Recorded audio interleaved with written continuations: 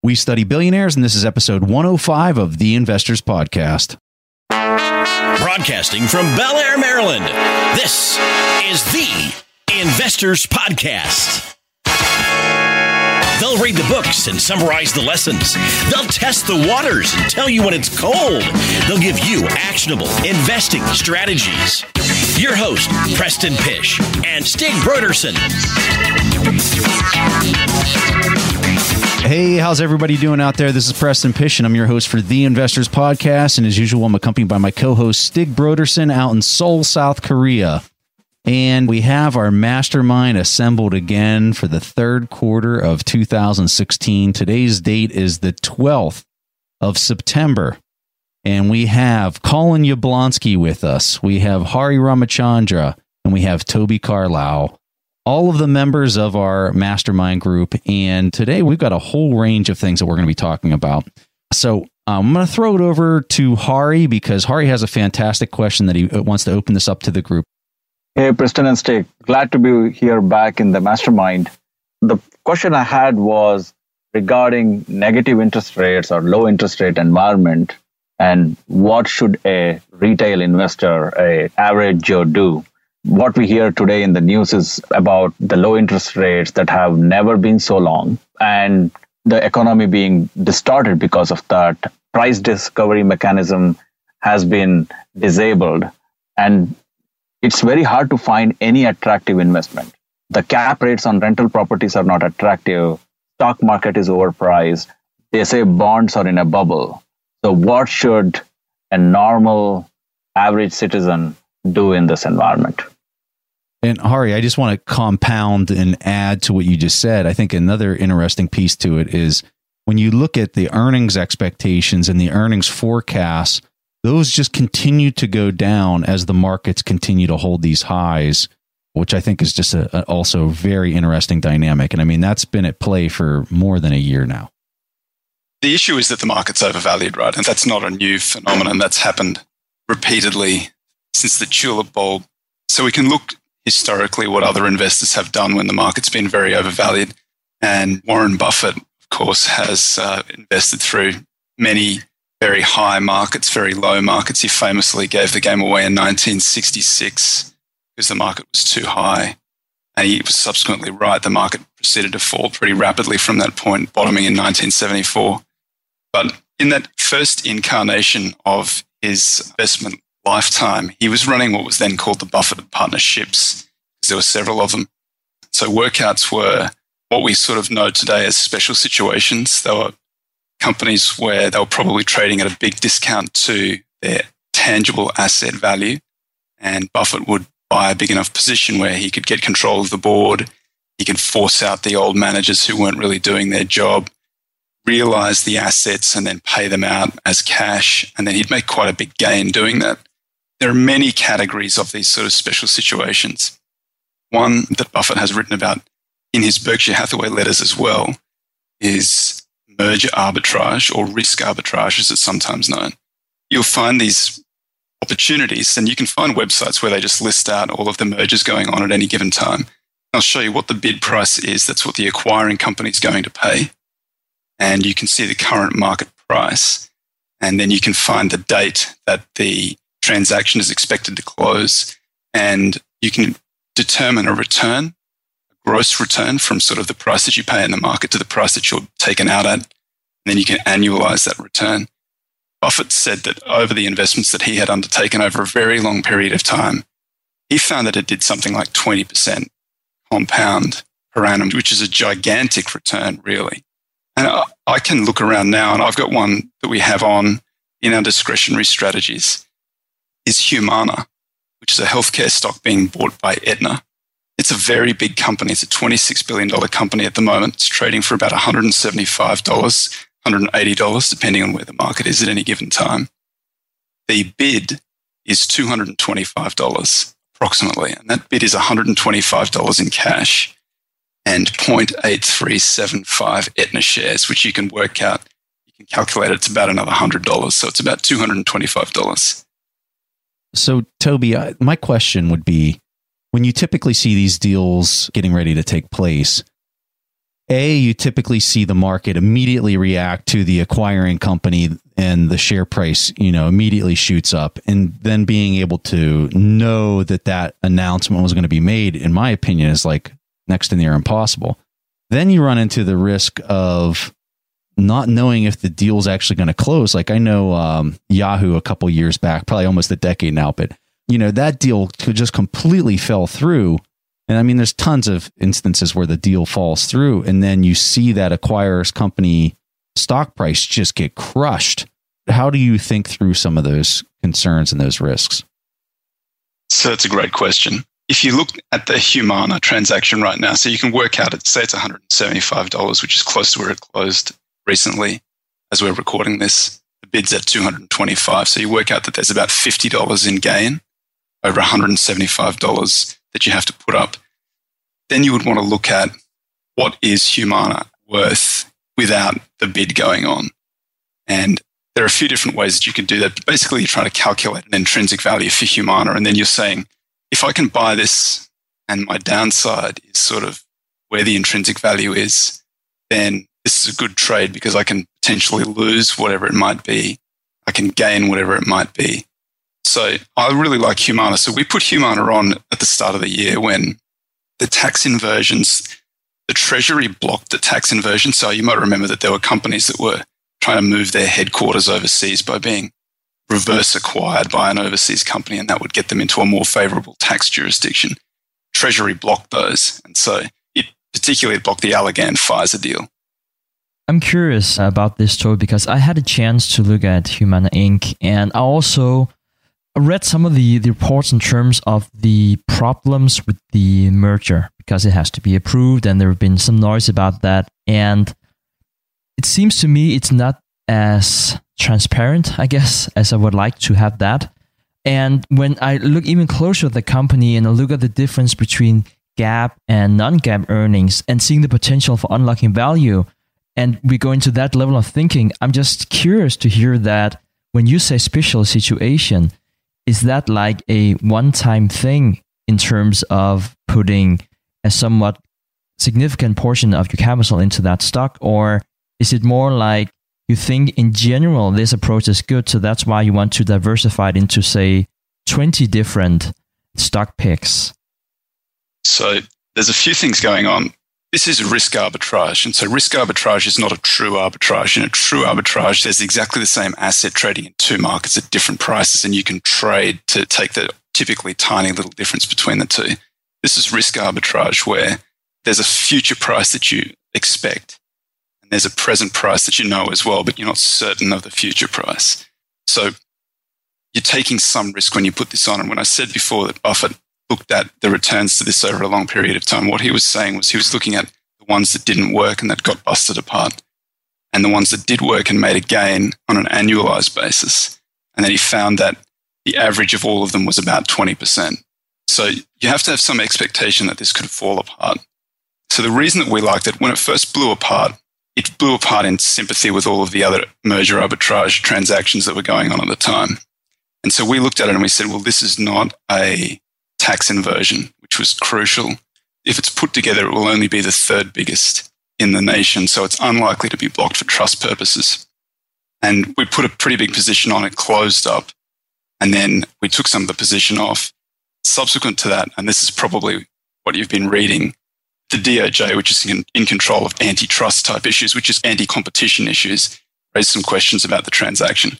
So the reason why you can get such a big return in it right now is because there's some risk that it doesn't complete. Hey, Toby, do you have anything that you've written on your process or how you've thought about finding opportunities like this in the market? Because if so, I'd like to put that in our show notes so that if people that are listening to this conversation want to kind of learn more about it, they can read more either on one of your sites or maybe something that you've written for Forbes or whatever. I don't have anything right now, but I'll prepare something for you. Okay. Yeah, that'd be great. So whenever this launches, and if it's not there immediately, maybe check back a week later into our show notes, and eventually Toby might write something for this that if you guys want some more information, we'll have a link for it in our show notes. Stig, I can give you a little idea about the way that we think about it. So let's assume that we don't know the likelihood that a transaction like this completes. Let's say it's 50-50. I personally think it's a little bit better than that, but I don't think it's much better than that. So let's say it's 50-50. So the first thing that we did was look at the downside. I like Humana. It's already, if you go to the Acquirers Multiple website, it's on the Acquirers Multiple website. In the large cap, it's sort of 26 or 27 in the large cap. It's trading less than 9 times Acquirers Multiple. It's a stock that I've held for a long time. I sold it 12 months ago when the bid was announced, but I'd held it for sort of 6 years before then. And one of the things that I really like about them is through that entire period, they were really cheap. They were in my screen for most of that period. And throughout the entire period, they bought back a material amount of stock, which substantially bumped up the price. So every year, even though it was cheap, it was up quite substantially.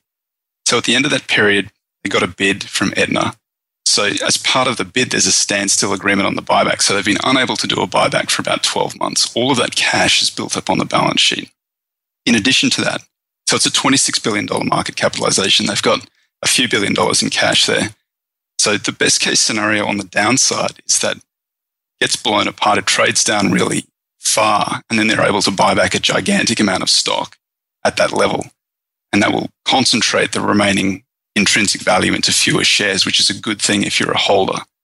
But more likely, I think, is that it probably does get taken out. And so at $175, your upside is 225-ish. Toby, I would really like to continue the discussion talking about the downside here, because depending on which metrics you're looking at, it's not necessarily an expensive company, as you're also saying, like, what's the downside? It's trading at 0.5 price sales right now. But I'm also thinking opportunity costs. Say that the deals fall through, it might take years before that catalyst can really be activated in terms of the fundamentals. How do you look at that in your portfolio? Is that a concern for you? That'd be great if that happened.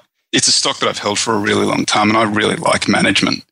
So I'd be more than happy for this to get sold down a long way, and then for them to go back to their old trick of just buying back stock. You know, in a material sum every year, they spend a lot of money on. So they have the free cash flow there. Typically, the way that you value insurers like Humana or Aetna is by book value. So they're trading at a premium to book value, but they've got a very liquid balance sheet plus lots of free cash flow that they've used to buy stock consistently for a long period. Let's take a quick break and hear from today's sponsors. Today's episode is sponsored by Range Rover Sport.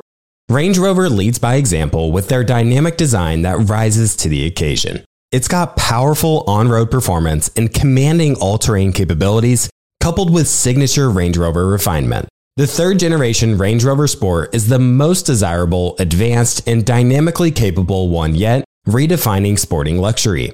It's got advanced cabin technologies such as active noise cancellation and cabin air purification, offering next-level comfort and refinement. The purposeful cockpit-like driving position sets the tone for a focused interior that promotes exhilarating driver engagement. Award-winning Pivi Pro infotainment is at the heart of the experience and provides intuitive control of the vehicle systems. You can enjoy a dynamic drive and total comfort with optional 22-way adjustable, heated and ventilated electric memory front seats with massage function.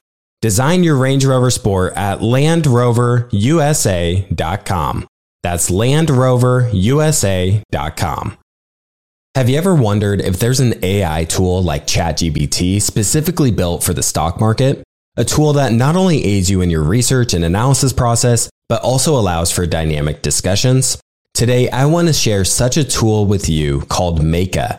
Meka is the AI-powered stock research assistant now enhanced with real-time stock data. Meka does a lot of the heavy lifting of sifting through financial statements and company data and delivers it to you nearly instantaneously, and the best part is that it's 100% free.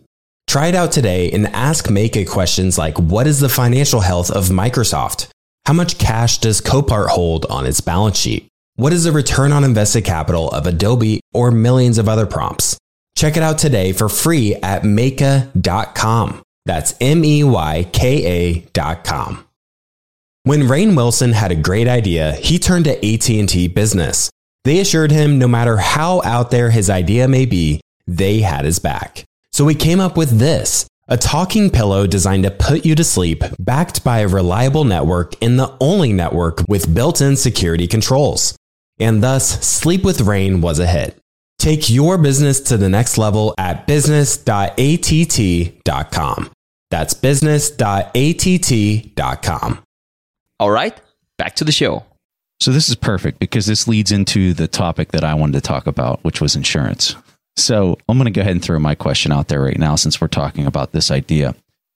So my question revolves around a lot more of larger insurance companies like a Geico, if you will, and what impact and long-term impact that's going to have just across the entire insurance complex in the United States and for Europe and Japan and where everywhere else where you're seeing these zero rate policies. So I remember distinctly when we were out there at the Berkshire shareholders meeting and Buffett was talking about how competitive the insurance industry is and how they practically have to underwrite at a loss in order to remain competitive. And then they basically take all the float or the money that they're sitting on and they reinvest that in order to be profitable. So as we look at that model and we see the fact that interest rates are at nothing, so now he's being forced, and I'm speaking specifically of Buffett, but this could be applied to any insurance company. They're sitting there, they're not making any money on the upfront underwriting, but now they're sitting on all this money and they've got to invest it, and there's nowhere to go in order to get any kind of yield except for the equity market. What is the long-term impact of that? And more importantly, if interest rates go up, because let's say that they do have some things in fixed income bonds, okay, and interest rates actually do go in the opposite direction and start going up, whenever that might happen, they're going to get obliterated on their float. Their float is now going to turn into a huge liability at that point.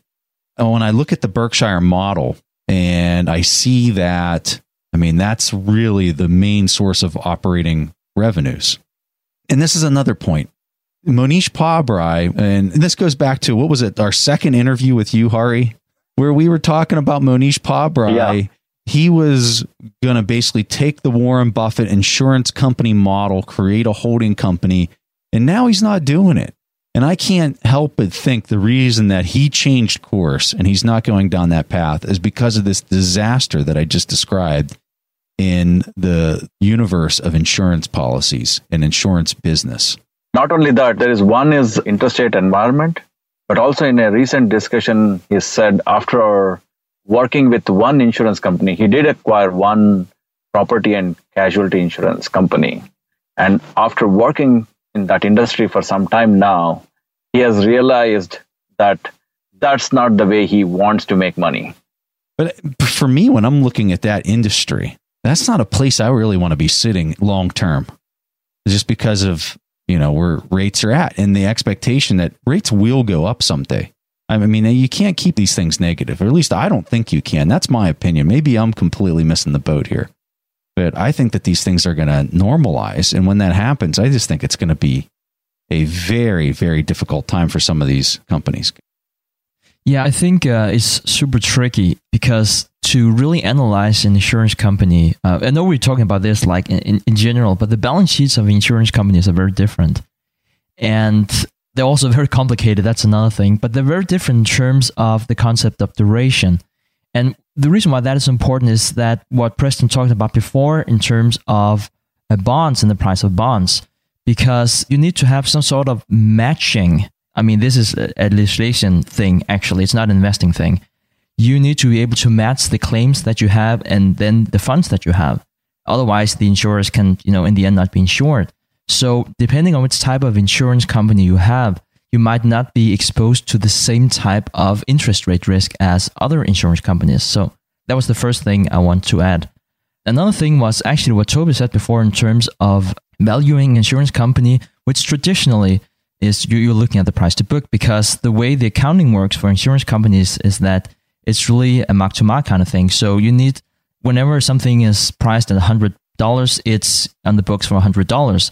And that just really regardless of whether or not, it's overvalued or undervalued. That's just the way it is.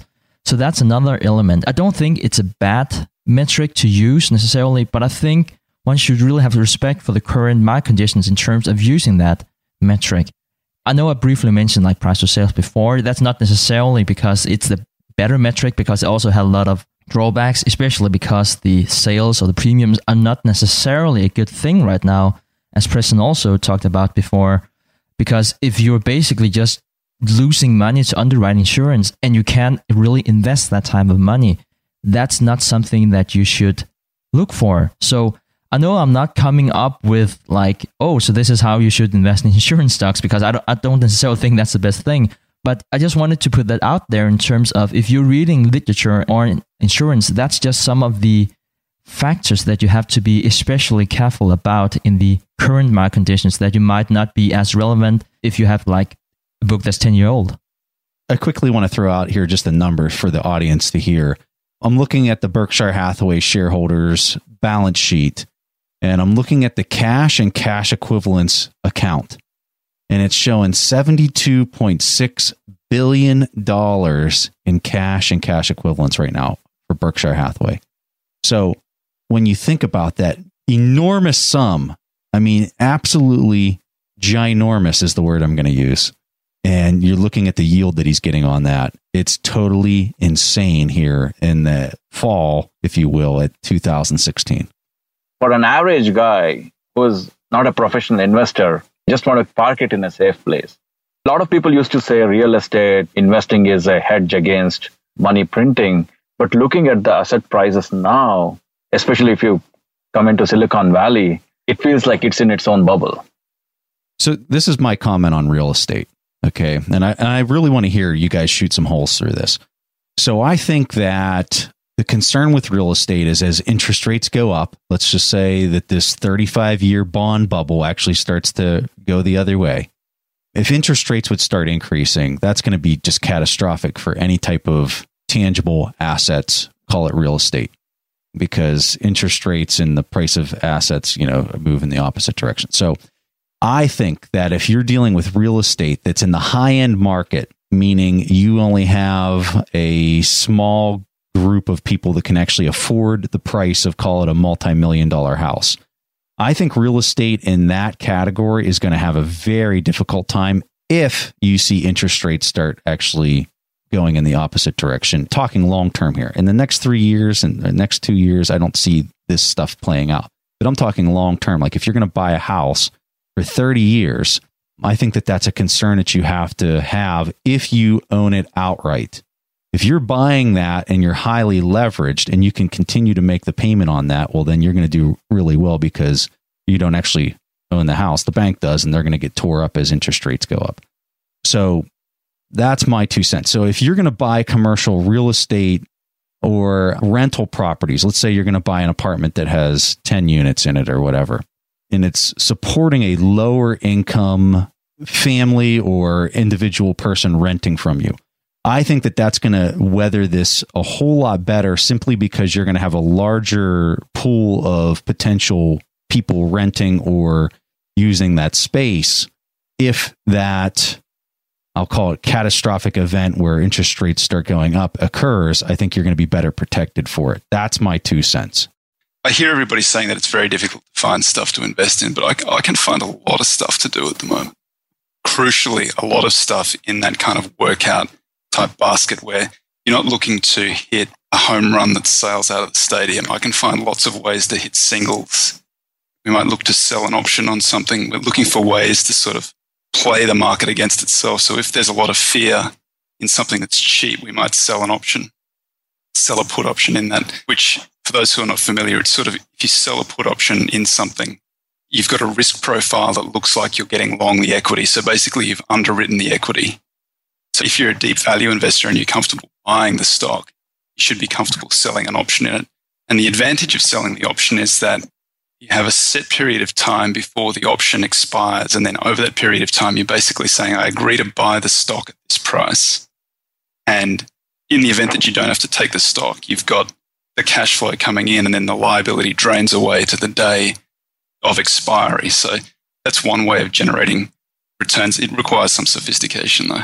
So, Toby, I'm really curious about a specific point to this. What kind of term are you looking for on that option? Whatever generates the best annualized return is the way that I look at it. So I don't really mind if it's a quarter out or if it's 3 quarters out or if it's 18 months out.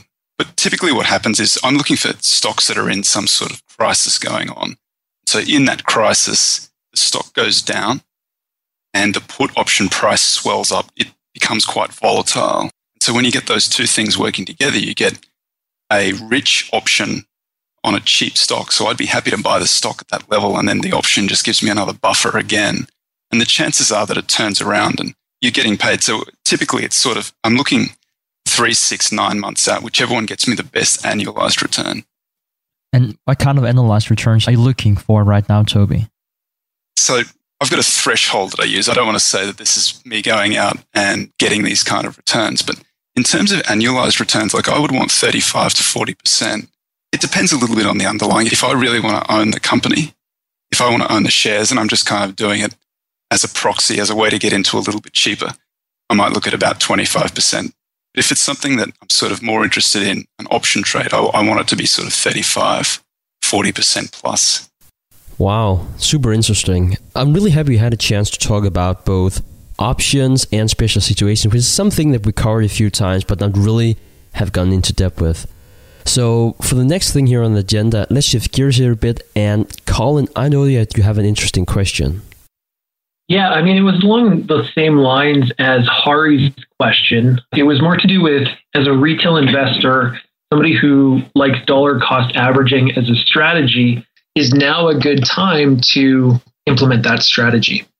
Yeah, so I like this question, and I think it really applies to a very large amount of the listeners on the show.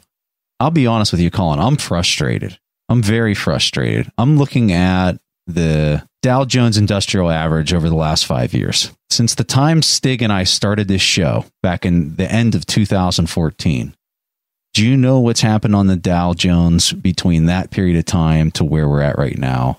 And I'll just answer the question. It hasn't moved at all. From a price point, it literally has not budged, maybe not even 1% since the time we've been doing the show.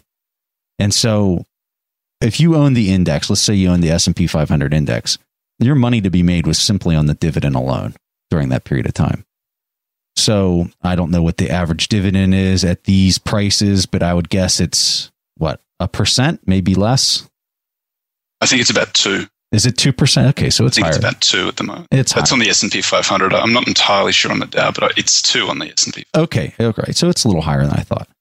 So that's been the gain. And so I'm going to kind of bash the financial news a little bit. I can't understand how people can go on a daily basis and just continue to really kind of provide good long-term guidance. That's really kind of a value-based approach where you buy and you hold, and really kind of change too much of their line of thinking, because we really haven't had any major change in the entire 2 years that we've been doing the show. So my guidance would really kind of be tell people to continue to be very conservative, protect your downside risk. I think there's so much downside risk, and I'm talking from the big picture here.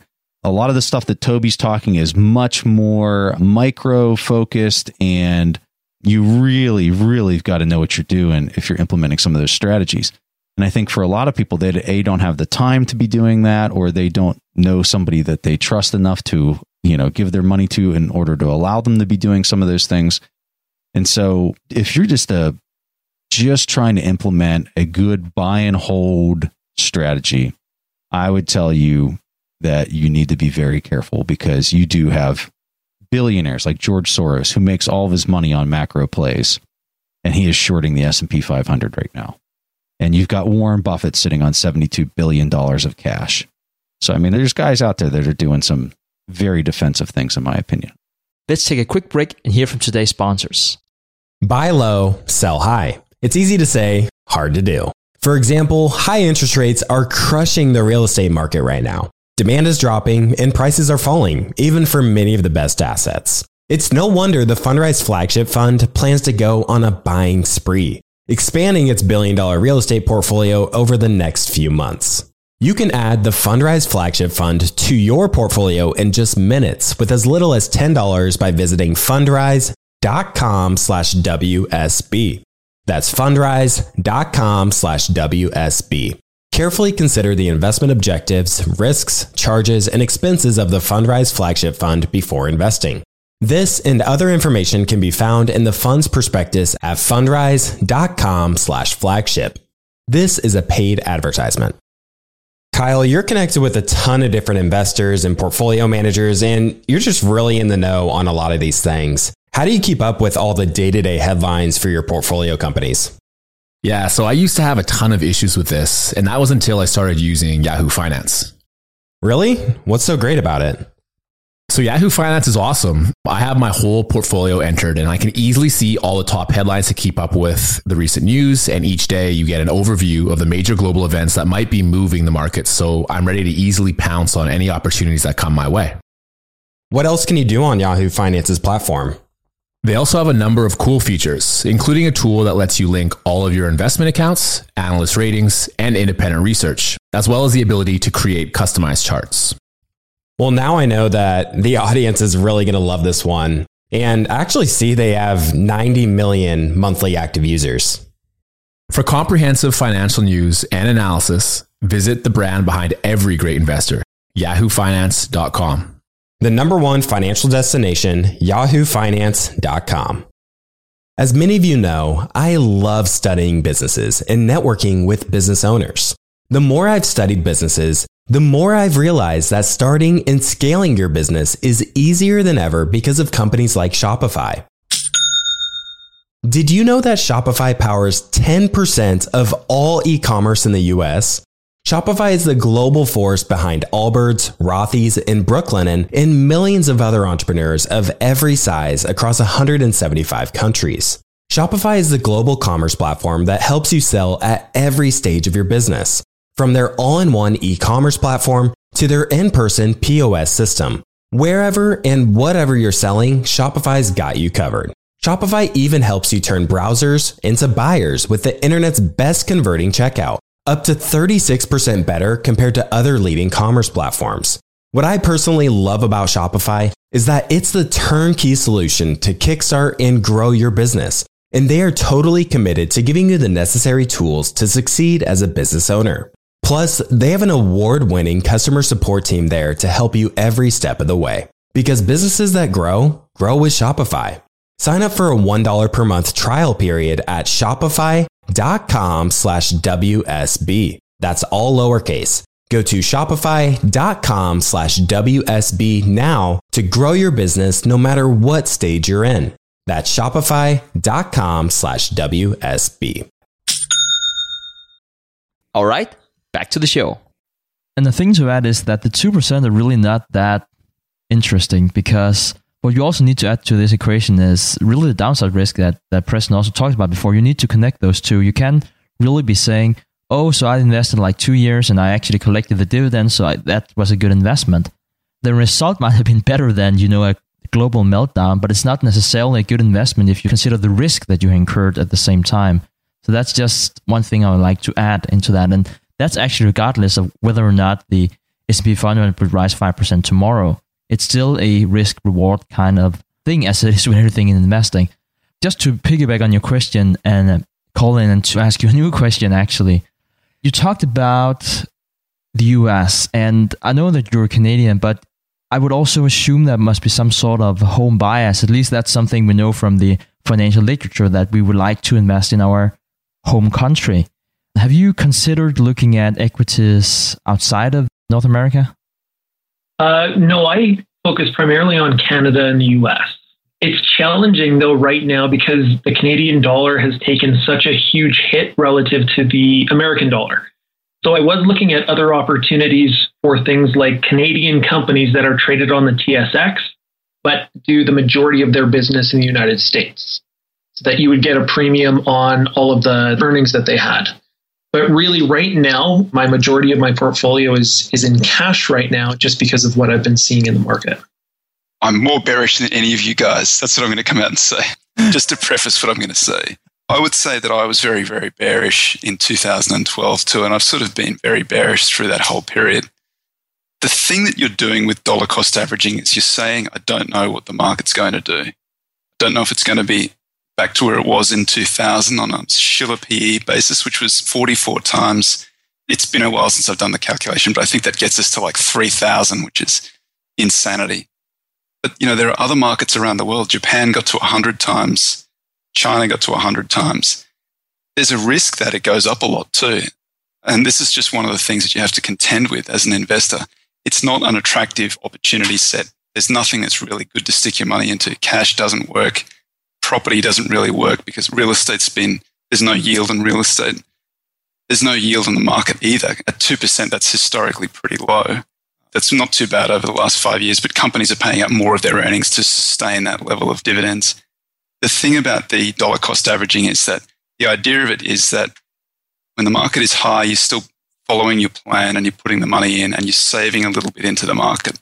When the market is low, the same sort of dollar amount buys you more of the market. And so over a lifetime of doing it, it will put you ahead of somebody who's not in the market. So having said that, I think I've probably called down the market gods to send it crashing down just after everybody gets fully invested. I'm not proposing full investment. I'm just saying if you've got a plan, you should stick to it. So I can tell you all the reasons why this market's really expensive and why this bull market's really long in the tooth. And I can see that earnings are falling over. And I think that down is probably more likely. I'm not saying that it's not. I just think that I would have said something like this in 2012, and I've been wrong for a really long period of time. Yeah, but Toby, that's back in 2012 before they announced the QE3 and the epic levels that was going to go to. So whenever that came out and you saw that they were going to buy it at an even more unprecedented manner with quantitative easing 3, I'm sure you probably saw that as, hey, that this thing's going to go for another pop or it's going to even go higher. Is that how you saw it back then? I'm just curious. No, I'm sort of a subscriber to that. I don't actually think it has much direct impact. I think that those Fed interventions sort of, to the extent that they do anything, they're sort of more psychological. I don't think they directly pump up the market. That said, who would have thought they would have done QE3? I mean, what's to stop them doing QE 7, 8, 9, Rocky 6, Rocky Balboa? I think it could keep on going on and on. No, I think you got a great point. No one's signaling that in the US, at least right now.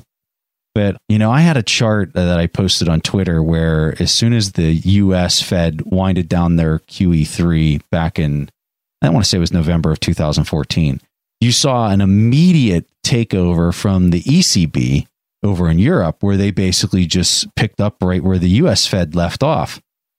So, this is definitely sequenced. These central banks are sequencing this. And I've got charts that I've posted on Facebook and other places that totally show that as a collective balance sheet growth from the Fed. It can get weirder than it already is. Einhorn has this great quote where he's talking about an overvalued company. He says, a company trading at 2 times its intrinsic value is silly. But a company trading at 4 times intrinsic value is not twice as silly. It's still just silly. I kind of think about that sometimes. Like, there's some unprecedented stuff going on. What's to stop more unprecedented stuff occurring? Yeah, I think it's interesting because we had Raoul Paul on the podcast. I think it was episode 94. And he said something similar because we've been talking about QE insights before. And I guess, especially if you live in America, it's easy to say, well, we have QE and then we have a soaring stock market. They're probably correlated one with the other. But then you have someone like Hussman or someone like Rapala saying, well, we actually seen abroad that that's not necessarily what's going to happen. And we can have tons of other factors that are really the reason why you see that kind of stock market. So I've gone to Doug Short's website. dshort.com is a quick way to get there if people want to go.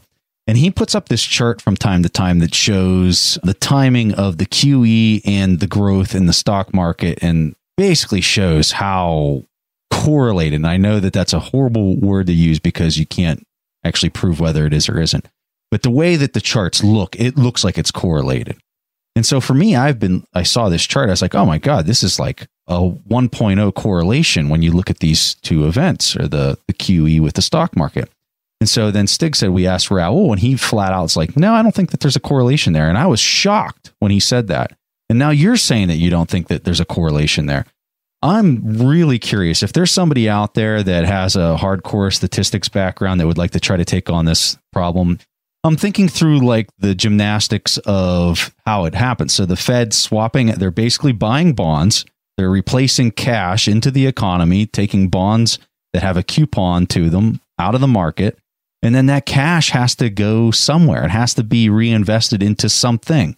And so where does it go? And in my opinion, it goes to the highest yielding asset class at that point in time, as long as you're not in some type of contraction situation, which was the market. So maybe I'm oversimplifying that. Maybe I'm not fully understanding it. I would love for somebody to send me something. We will put it into the show notes of this episode and try to provide as much information to the audience on this. And I also want to put up the chart from Doug Short's site to show people this idea of how correlated everything looks when you combine the two charts. Man, I'd love for somebody to school me up on why that idea is wrong. I want to make 2 points here. Number one, the first is a question I have is, isn't it in the best interest of United States government that the interest rates are low because they have so much of debt, so that their interest payments stay slow? In fact, there are statistics which show that if interest rate goes up every %, the debt payment kind of balloons. So that is number one. Number two, to your question that what would happen if there is more QE announced or if the interest rates remains low for a longer time, my answer to that is it will erode the confidence on dollar among people, among investors. And currency like gold might then catch up at that point of time. Yeah, you're exactly right, Hari. Everything that you just said is true. Your comment reminded me of a book that I read that Stig and I never did on the show. And this one was recommended to me by somebody in the audience. I didn't think it was a real good fit just because it was kind of a difficult subject to really tackle. But the name of the book is This Time is Different. And I guess Bill Gross, billionaire Bill Gross, who's like the ultimate bond investor ever. He, how'd you like that narration I gave for his description? But he, I guess, swears by this book, This Time is Different. And what this book does is it goes back into like the last 500 years of financial history. And they show that what we're experiencing with these large debt cycles, these large credit cycles, these 75 to 100-year deleveragings are very, very common, and that they've happened in just countless times throughout history all around the world. And what this book does is it profiles the steps that these countries go through and how all this kind of stuff plays out. Now, one of the things that it talks about in the book is how we've never seen one of these large credit cycles take place on such a global scale like we're seeing right now. And that really has to do with the fact that the dollar is polarizing all these global markets. So that's a book that I'm going to throw out to the audience to definitely get your hands on if you want to dig into this idea more and maybe understand some of the stuff that Hari was talking about and maybe how all this fits together. The name of the book is This Time is Different, highly endorsed by billionaire Bill Gross. I think it's fun just for everyone out there. If you go back and listen to all our episodes, sometimes you hear us saying, yeah, so that's the causality between quantitative easing on the stock market, or that's how gold and dollar work together, whatever it is. And we just been speaking with so many people and have a different opinion. We have studied so many of the subjects ourselves that sometimes we're just uncertain, like we just simply don't know. And for what it's worth, I hope this comes out as something that's positive, something that you appreciate, but really something that also really should signal to everyone that you need to be able to do your own analysis. It's really not enough to listen to, the Investors Podcast or What's Bloomberg. It's really a question about what does your analysis say. And for what it's worth, I really hope that that's a takeaway from this discussion and from all the discussions we have in the Mastermind group. All right, guys, that's all we got for you this week with our Mastermind discussion for the third quarter. I just want to give a quick highlight to all of our members and just thank them for taking precious time out of your schedule to talk with us every quarter. If people are wanting to know more about some of the members of our Mastermind, so Colin Yablonsky, he's a master at search engine optimization, marketing, you name it, anything in that realm. He has a company called Inbound Interactive. We'll have a link in our show notes to that. Also, Toby Carlisle has a website called The Acquirer's Multiple, which is all about his deep value philosophy. He's also written a book called Deep Value, which is one of my personal favorites. And I'm not saying that because he's on the call. I truly mean it. That's probably one of my top investing books I've ever read. And I see Stig on the call here nodding his head because he completely agrees with me. So go to theacquirersmultiple.com, or you can go to our show notes and click on the link there. And then Hari Ramachandra, he is out of Silicon Valley. He's an executive at LinkedIn, and he has a website called Bits Business where he's writing all about different business ideas and things that are happening out in the Valley. So we highly encourage you to visit his website as well. So guys, thank you so much for talking with us. I think this was a really fun conversation. We hit a lot of really amazing topics. All there's left to say is that we'll be back in 3 months' time with a new Mastermind discussion, and we'll be back next week with a new episode. Thanks for listening to The Investors Podcast. To listen to more shows or access to the tools discussed on the show, be sure to visit www.theinvestorspodcast.com. Submit your questions or request a guest appearance to The Investors Podcast by going to www.asktheinvestors.com.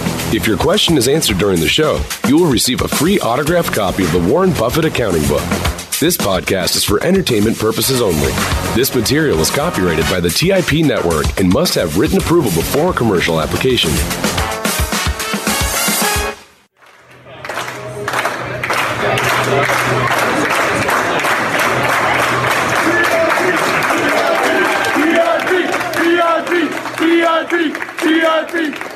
TIP!